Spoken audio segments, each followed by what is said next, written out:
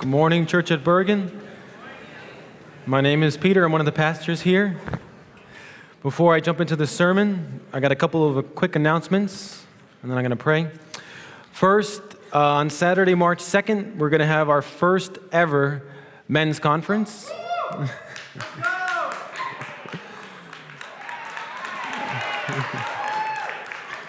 So he's so excited, so you better register quickly because actually he's getting filled up. Second, we're going to be starting our How to Study the Bible classes come January 9th. That's going to be Wednesday nights. It's going to be 6 weeks from 7 p.m. to 8:30 p.m. You can still register, and anybody who does register is going to receive a free workbook for the class. Okay, so let's pray. We are enjoying an encore of the Advent series. We're going to still be in the book of Philippians, verses 12 and 13.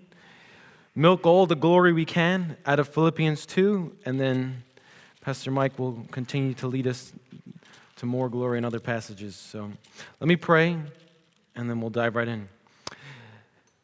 Sweet Heavenly Father, thank you, Lord, that you are near to us. Thank you, Lord, that you are with us. Thank you, Lord, that there is grace for us, that you have given us the most sweet and darling Jesus Christ. He is our King and our Lord. He takes care of us. He is good. Thank you for him, Lord. I pray for your blessing. In Jesus' name I pray. Amen. Okay, let me read, and then I'll tell you where we're going. Verse 12 and 13, it says, "Therefore, my beloved, as you have always obeyed, so now, not only as in my presence, but much more in my absence, work out your own salvation with fear and trembling, for it's God who is in work in you, both to will and to work for his good pleasure." So we have 4 points for today's message. It's going to be gospel sufficiency, gospel love, gospel obedience, and gospel power. First word is going to jump us into our first point, which is therefore. So as I meditated, prayed over, considered this passage more, it reminded me in Philippians 2, it jumps to, in my mind, Acts 16, where the Apostle Paul planted the church with the Philippian jailer, the demon-possessed girl, and Lydia, the businesswoman. Now, if you've read other passages of the Bible and considered this, the Apostle Paul, oftentimes when he brings someone to faith, he considers himself like a parent to them, like a spiritual father. And if you have kids, or know anybody else that has kids, you know that you don't want to separate and leave your children until they're ready, until they are equipped. And yet what is fascinating is that the Apostle Paul will frequently stay in a city for a short period of time and then go to the next city. Now, if a good parent won't leave their children abandoned, how can Paul keep going? This, therefore, I believe, tells us because he believes that the message, the gospel message of Jesus Christ, is sufficient. He believes he can keep going to the next city because he has given them the greatest message, forgiveness of sins, transforming power, and in the gospel, you get God himself. In the gospel, it is sufficient not because of Paul or any other person. It is sufficient because you get Jesus Christ. He now is in you forever. And he is sufficient. And this is even more clear if you think about how dangerous things were back then. First, you have riots against Christians. You have Jews going around and slaughtering and killing Christians. You have the Apostle James, who is already dead. Stephen, who has been martyred. The Apostle Paul is literally in prison when he writes this. The government is persecuting Christians. There are false teachers, false leaders, false doctrine prowling around. The devil himself is trying to devour this new Jesus Christ movement, and this kingdom of heaven is under attack. There is no other kingdom that has ever been as attacked as the kingdom of Jesus. And yet, Paul leaves them because the message is sufficient. Because he has already said it. Verses 5 through 11. What's the big thing? the Advent series, God incarnate, perfect love, perfect obedience, a Savior risen from the dead, seated at the right hand of the Father, interceding on our behalf. God himself is watching over his church. God himself in that gospel. And so that means the more dangerous the times are, the more powerful the gospel has to be. This is what Paul believes. This is how Paul can leave them with a clear conscience. Think about this. Ask yourself in your own heart, if you found 3 new Christians in this crazy new world, ask yourself, would you just leave them? How? How can the Apostle Paul, he does. He goes to Acts 17, 18, 19, 20. He keeps going. And he's not thinking, oh my goodness, I'm the worst father ever. He believes that he has left them with the greatest thing ever, God himself. And that's sufficient. It's a test for every single one of us. It is a test whether you and I believe the gospel itself is sufficient. Paul would say it is sufficient to guard them for every trial, for every danger, for all that they will go through. I left them with Christ. They are in the hands of God. And the devil cannot destroy them. He could destroy people built on false gospels, but he can never destroy a soul built on the true gospel of Jesus Christ. And so Paul keeps doing what he's always been doing. He goes and declares the gospel, and then he says, therefore. He has built his life on the therefore after the gospel message. And then he says, my beloved. This brings us to our second point on gospel love. He doesn't just say beloved. He says, my beloved, because he is getting us, I believe, at the nature of love. So when you really love someone else, when good things happen to them, it's like good things are happening to you as well. So when you love someone else, their well-being is like your well-being. Their good is your good. I'll give you a couple of examples. If you're married and your spouse wins an award, all of a sudden that good thing for them, you are so connected to them by love, so united that now that good is like your good. Or if you have a child and they find a friend or win a spelling bee, anything good happens to them in their life, and you say, man, that's like, I'm right there with you, buddy. This is awesome. Something so good happened to us. Because when you love another person, you are vitally connected to them. This is what 1 Corinthians 12:26, Paul says in that book. He says, if one member suffers, all suffer together. When one member is honored, all members now rejoice with it. When you're in this kind of love relationship, now you can create true community. Now you are free to really love and care for someone else. Paul's heart is brimming with the gospel. The gospel of Jesus is overflowing and spilling onto his brothers and his sisters that share in that exact same gospel, so that they are not two, but one, and they are united in that. And so we begin and are able to start taking pleasure in the good of a fellow saint. That is so practical. That is so helpful. All of a sudden now, our kindness and generosity to another brother and sister is not just good for them. It's good for me. It's good for all. We are called a body. And this is the kind of love that the Apostle Paul is bringing us to, so that when you love them, they are part of you. There's a bond. There's a union. Even the gospel itself, if you think about the love of Jesus Christ, when you are in this much love, there is so much goodness from Christ that spills onto us. His righteousness is ours. His being raised up from the dead says it is our being raised up from the dead, our being seated in the heavenly places with Christ Jesus. His good, perfected, is our good. This is what the Apostle Paul is telling us. This is the nature of love. And our unity is not just based on mere desire, like, hey, let's be connected. No, we all meet in God himself. We meet in Christ, in his cross. We are part of something so special. The body of Christ is amazing. And when we start to realize how united, how connected we really are, then we can start to see that their good is our good. That frees us to really love someone else. It frees us to create genuine community. And then when outsiders see that, they go, man, what kind of Jesus does this guy have? What kind of Jesus does she have?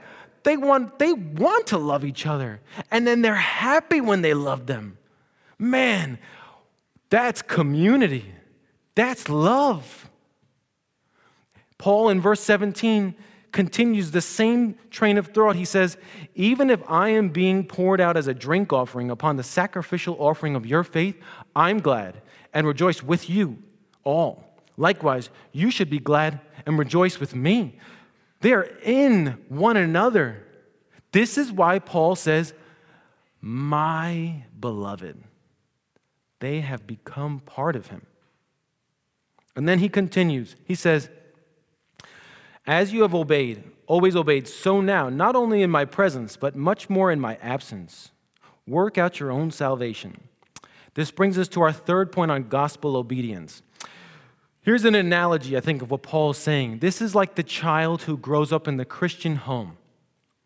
And they grow up, and then they're ready to go off to college, and now the parent is gone. So Paul is saying, in my absence, work out your own salvation. The absence of Paul is supposed to bring out saving grace. Like, I'll give you a couple of illustration questions. So, why would the child obey when the parent is around, but not when they're gone? Or if you're married and when your spouse is around, why do you follow Jesus when they're around, but when your spouse is not around, you're not following Jesus? Or if you're single and you're hanging out with your Christian buddies and you're doing the Jesus thing, but when they're not around, you're not following Jesus. This is known as social conditioning. This is the study and psychology of our beliefs. We are social creatures. So we are the product of our social conditioning. Our beliefs and activities will align with our peer group. So if you're raised as the Buddhist, an atheist, a Muslim, a Christian, if you keep hanging out around Buddhists, atheists, Muslims, Christians, you're likely to stay Buddhist, atheist, Muslim, Christian. But think about this. When someone goes off to college, so many times they change what they believe because their peer group changes. So when you have new friends, suddenly what you believe and how you behave are going to match up to that new group. You find yourself in a new situation, so you find yourself doing new things. So listen to me here. This is so important. This is what Paul's getting at. This means that there are some people sitting here that follow and believe Jesus, not because you've experienced the saving grace of Jesus Christ. There are some people that come to church here every Sunday because of social conditioning. There is some person or social structure in your life that if they were gone, you would likely stop following Jesus. And so Paul is calling the Philippians and us to examine our faith, examine why we obey. Make sure that it is founded on the saving grace of Jesus Christ alone. Because saving faith is not socially conditioned faith. Saving faith is divinely conditioned faith. Jesus is the only answer and should be and will be the only answer for why you believe in Jesus. If you believe in Jesus because of another human being, that is not saving faith. If that is the ultimate reason, that is not saving faith. I'm not saying people, friends, family are not helpful. I'm saying if they were gone, would your faith be gone too? And what's crazy is that people with socially conditioned faith might not even realize they have socially conditioned faith. They're not walking around lying to everybody. They literally think that they believe in Jesus, and they do, but they believe in him for the wrong reason. They believe in him because of another human being. Like Paul is saying, now that I'm gone, in my absence, work out your salvation. Make sure that you're obeying now that I'm gone. Because don't just be following Jesus because I'm an apostle.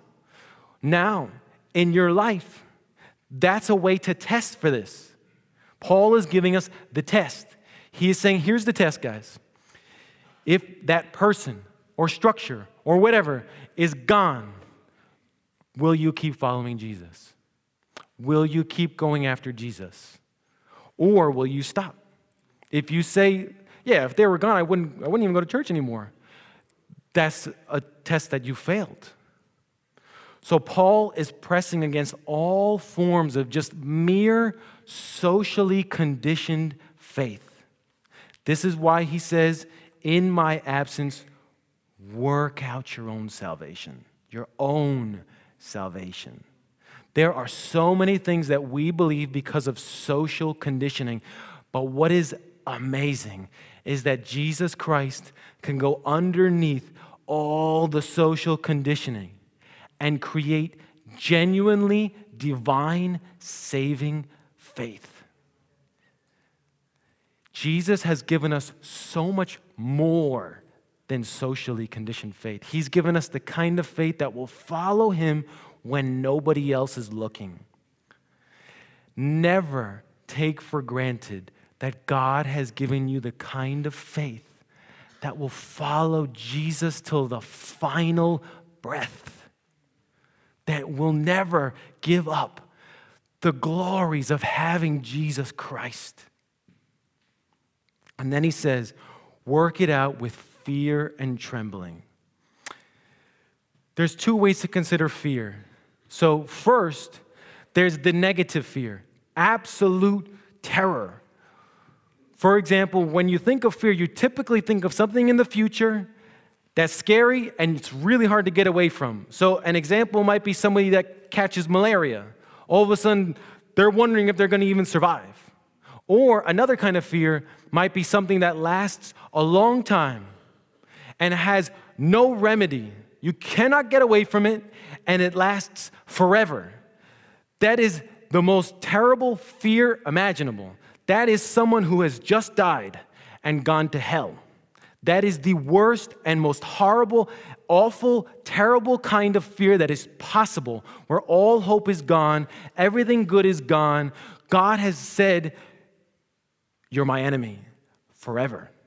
That kind of fear is fully answered, fully removed, fully gone in Jesus Christ. All of it. And it's not because we've achieved it, and it's not because we've accomplished it. It's because Jesus has accomplished it. He has achieved it, and we just join Jesus by faith alone. That fear is gone in Christ Jesus. So he is not talking about that kind of fear. In fact, if you really think about it, he says, work out your salvation with fear. He's recommending fear. So it's not the kind of fear that paralyzes us and hinders us and stops our activity. I believe the kind of fear, because he links it with obedience, is the kind of fear that doesn't want to fall short of our truest potential. The kind of fear that says, I want more of God in my life.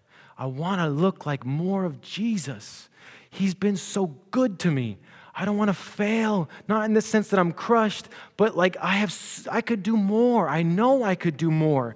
It's the kind of life that fears not living worthy of this grace, not living worthy of this gospel. It's the kind of fear that makes us think more. The kind of fear that makes us stop in our tracks and say, man, I got to get away from this because Jesus doesn't want me to do this. I know I could be more faithful to him. I can love Jesus better. I need to pray more and seek him. Not because we earn salvation, but just because it's a good fear. It's a helpful and productive fear. It's the kind of fear that doesn't want to miss out on all that God could do in our lives. It says something like, man, he's given me so much love. He's treated me with so much dignity. He's created so much value in my life. He watches over me. He cares for me. I want to do more for him. He's faithful. I always want to serve him better. I love him. I fear that I would squander the Holy Spirit. Fear that I would miss out on all the potential and privilege. I only get this one life to live. I fear about that. I want to do more. I want to love him more faithfully. That's the kind of fear I believe because he recommends it. He says, work it out with that fear.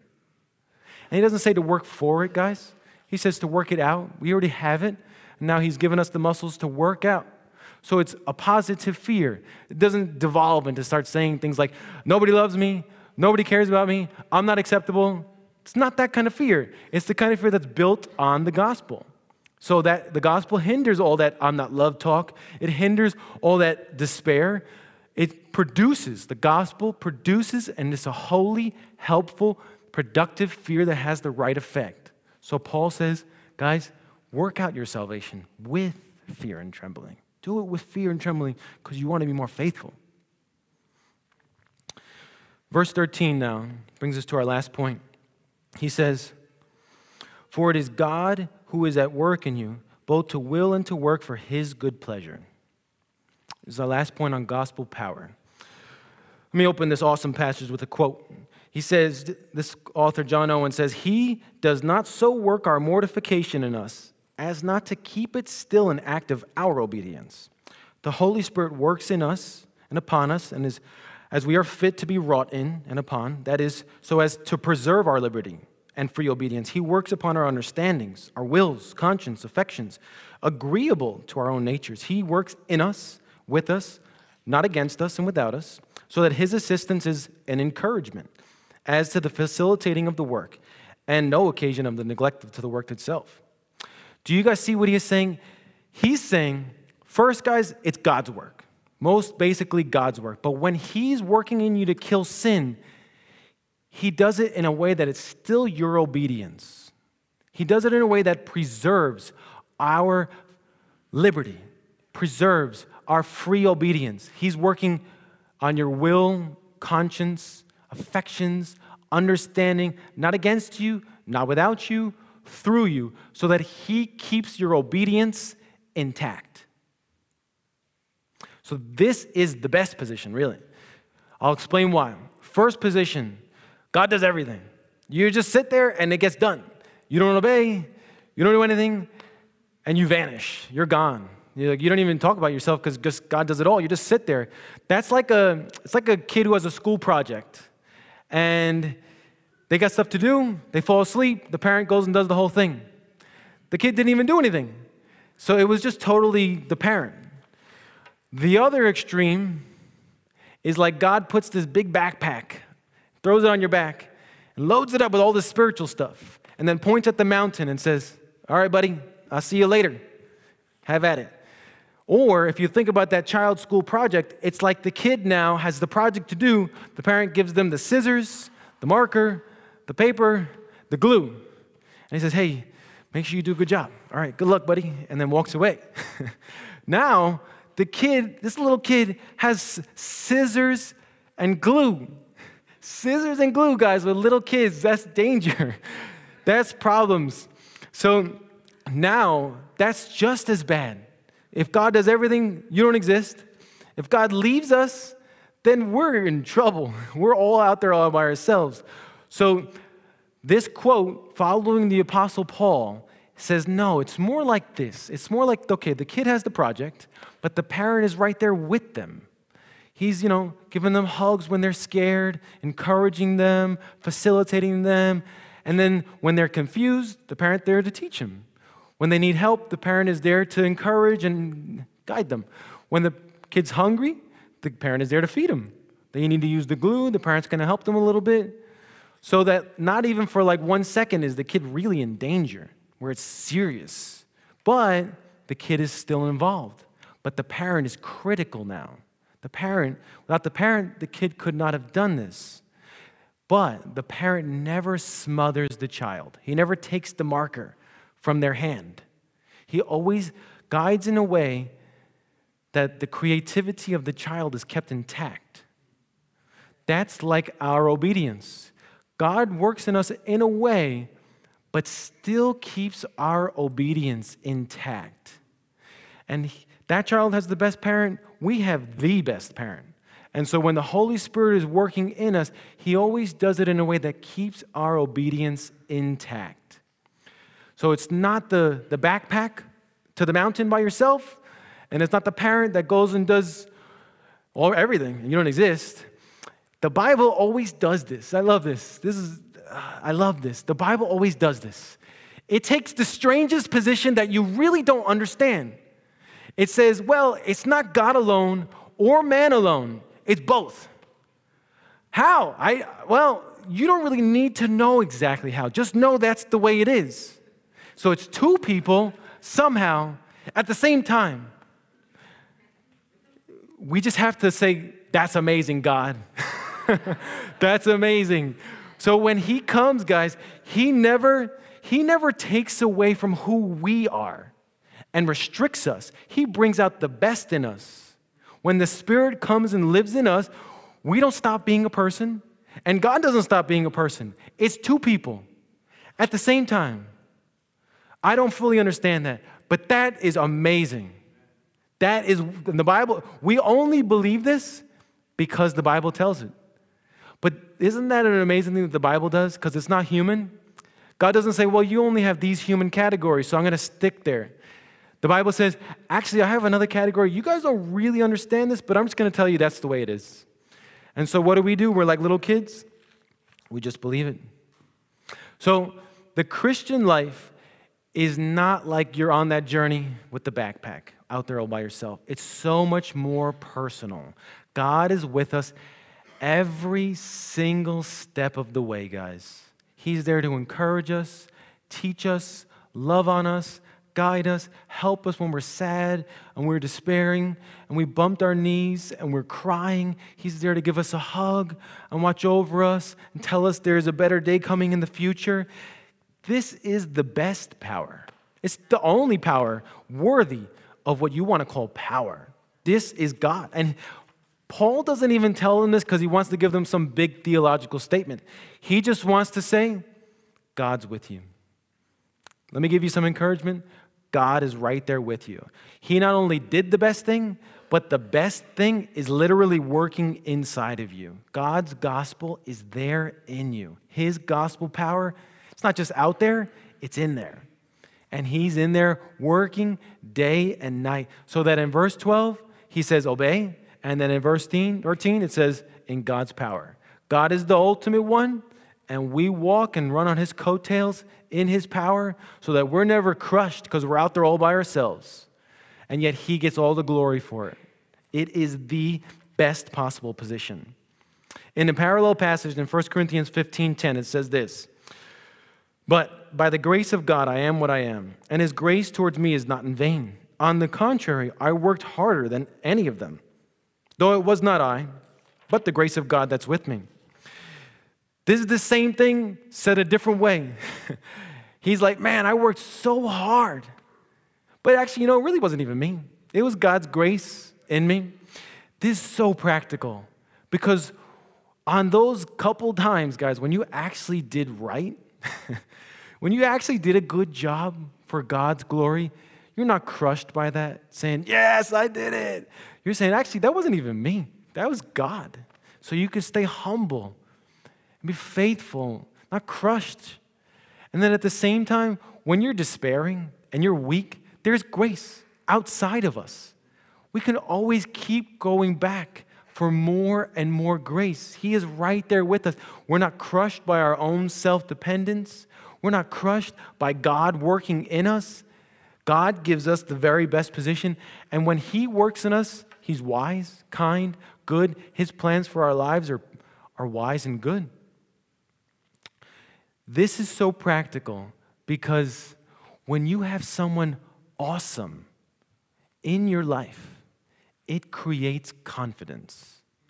When the most wonderful, amazing person in the entire universe says, I want to live with you, there's hope, there's peace, there's love. Because, guys, we all have the fear that we will be totally ignored in this world, that nobody knows about us, that we are out there and we're lonely and we're failures and we're crushed by it. That's the fear that all of us have. And this passage is saying, that's not true. God knows you. God's with you. He wants to be with you. He doesn't get sick and tired of you. He's always there. And he wants to encourage you and love on you, create hope and peace. There's nothing more practical than that. In closing, let me read a quote from an author he was a Holocaust survivor. He was in the death camps of Auschwitz, and he was an unbeliever. But he saw this power up close. He saw other Christians in the death camps of the Holocaust. And so he said this, in Auschwitz, here, nothing unheard of occurred, but only what God-believing men had always expected, or at least considered possible. Their kingdom, in any event, was not here and now, but the tomorrow and someplace, the very distant tomorrow of the Christian. The believer was part of a spiritual continuity that was interrupted nowhere, not even in Auschwitz. He's both more estranged from reality and closer to it than his unbelieving comrade.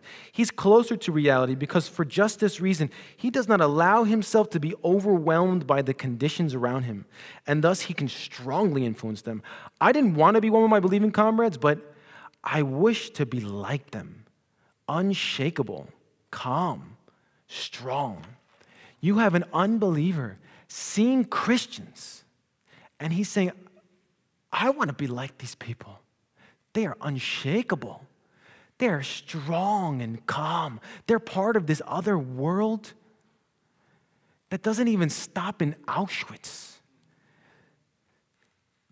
He saw the gospel power of Jesus. He didn't know what to call it, but he could see the power of God in their lives. In the darkness, the beauty and power of Jesus Christ shone right there. And he said, these people, what do they have? They're unshakable. This is amazing. And this is an unbeliever that sees this and doesn't know what to do with this. That same gospel is in every one of us. It is that same Jesus Christ with us. This is why Paul says, God is at work in you to will and to work for his good pleasure. He's there with you. Let's pray. Dear Heavenly Father, this is amazing. There's more reality than we know of, God. We could never grasp in our tiny little minds how much you really love us. But you do. And so we live there, we stay there, we walk there. Thank you so much for all that you do, Lord. Without you, we would be defeated. Without you, we would be nothing. But because of you, we have everything. Thank you, Jesus. Give us strength to walk in that. In Jesus' name, amen.